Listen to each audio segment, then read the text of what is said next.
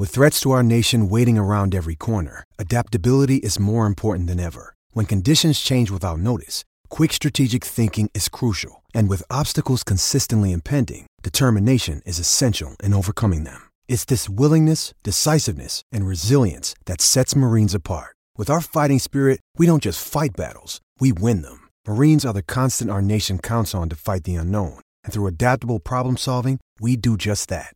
Learn more at marines.com. Welcome to That's Good Sports. I am your football host, Brandon. The 87 offensive touchdowns scored week one were the most in NFL history, and it still wasn't enough to satisfy my scoring needs, Perna. If we want to wait just 44 short years, Tom Brady could become the first 87-year-old player to score one offensive touchdown, at which point I would finally stop hating on him, because I plan on being dead in 44 years. Tom Brady will outlive me, mark my words. But enough with my mortality. We have NFL news to massage with long-winded jokes. My Denver Nuggets clipped LA. The Browns are both shopping Odell Beckham Jr. and not shopping Odell Beckham Jr. in the trade market. Allen Robinson wants money or to be traded out of Chicago. I have some key injury updates, and let's give Josh Allen a little love today, okay? Before I cue the intro, though, here's Dan Marino with the most badass behind-the-back throw you've ever seen. I don't know where they dug that clip up, but imagine if social media were around when Marino was playing. All I can really say about this throw is, it's your move, Mahomes. It's your move. What's good, sports?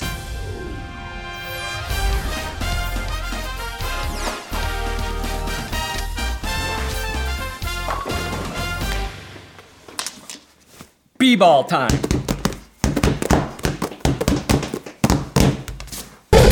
How about those fucking Nuggets? You know I don't talk a lot of hardwood ball here, but what they just did is truly impressive. The Nuggets are advancing to the Western Conference Finals for the first time since '09, after erasing 3-1 deficits to beat both the Jazz and the Clippers. And after not one, but two radio guys accidentally tweeted the N-word instead of Nuggets, I'm surprised nobody accidentally tweeted that the Nuggets beat the Jizz Clappers. Next up, they have the other LA team who, by the power of the late greats Kobe Bryant and Jack Nicholson, will be incredibly tough to beat. Wait, Jack Nicholson's still alive, right? The Nuggets are the first team to ever come back from two 3-1 deficits in the NBA playoffs. It's like if the Patriots came back from being down 28-3 in the AFC Championship game and the Super Bowl. But what the Nuggets did was more impressive, because they're not the damn Patriots. Here's the Jizz Clapper Beaters showering head coach Michael Malone with love.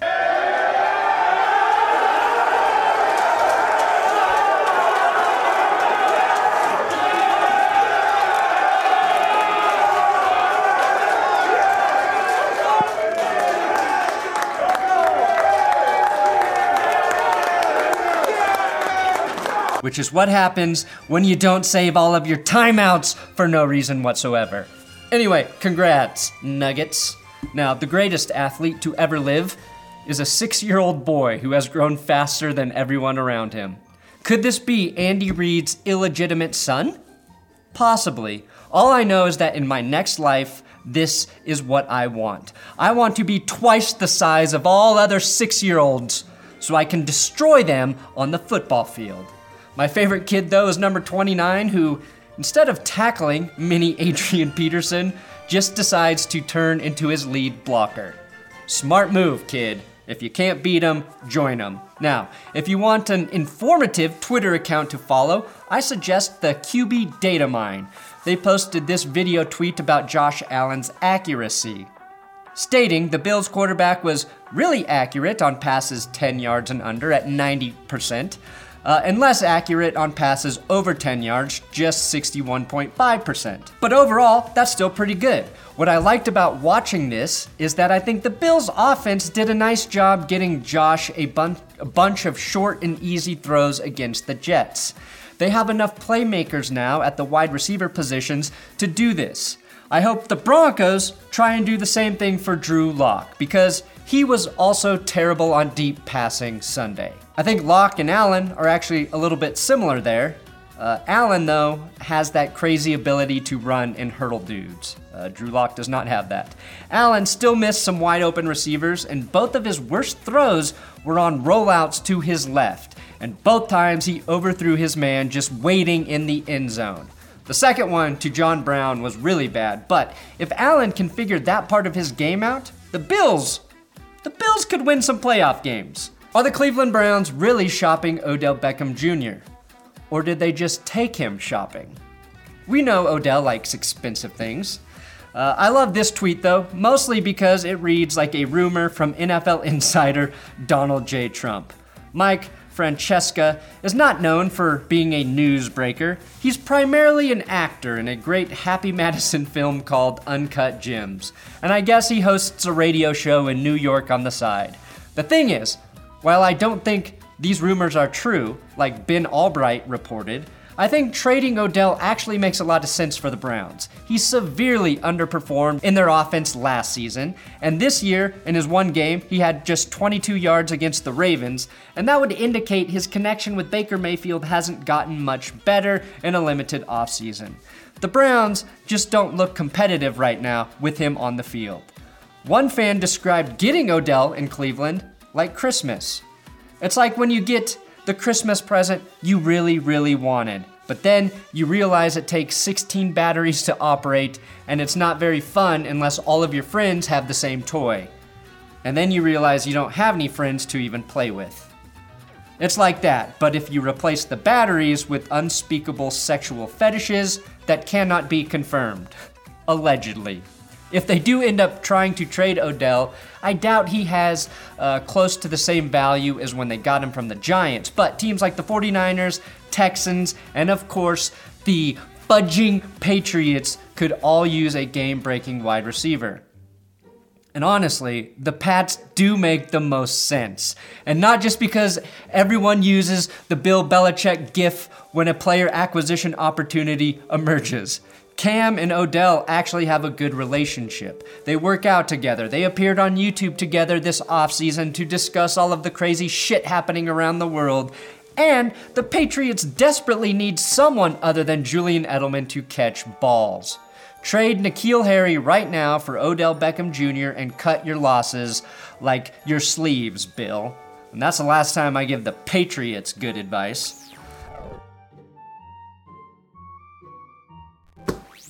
God bless this man, Sean McVay.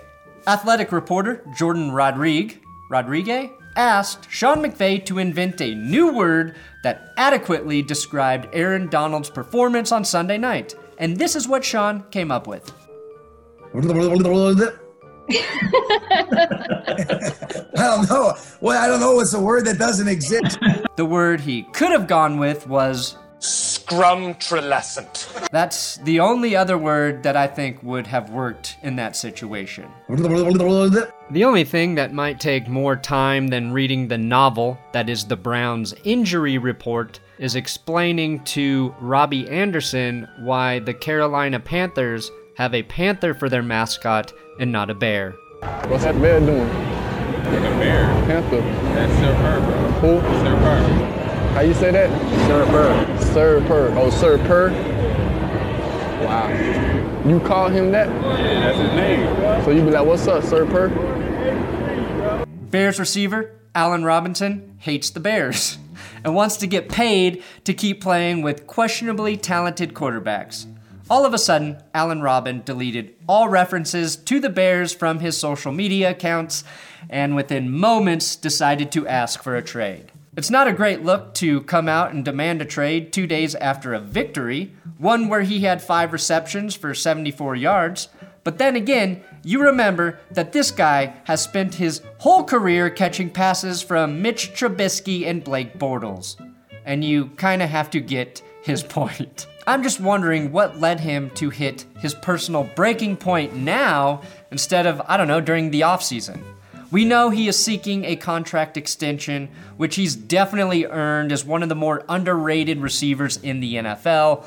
which is owed to the quarterback-related issues I mentioned just a second ago. I think it would be really hilarious if the Bears traded Allen Robinson to the Browns straight up for Odell Beckham Jr. No take-backsies. Got to put that in the contract. I also like how deleting all of your team-affiliated social media images is the ultimate threat. The true sign that you mean business.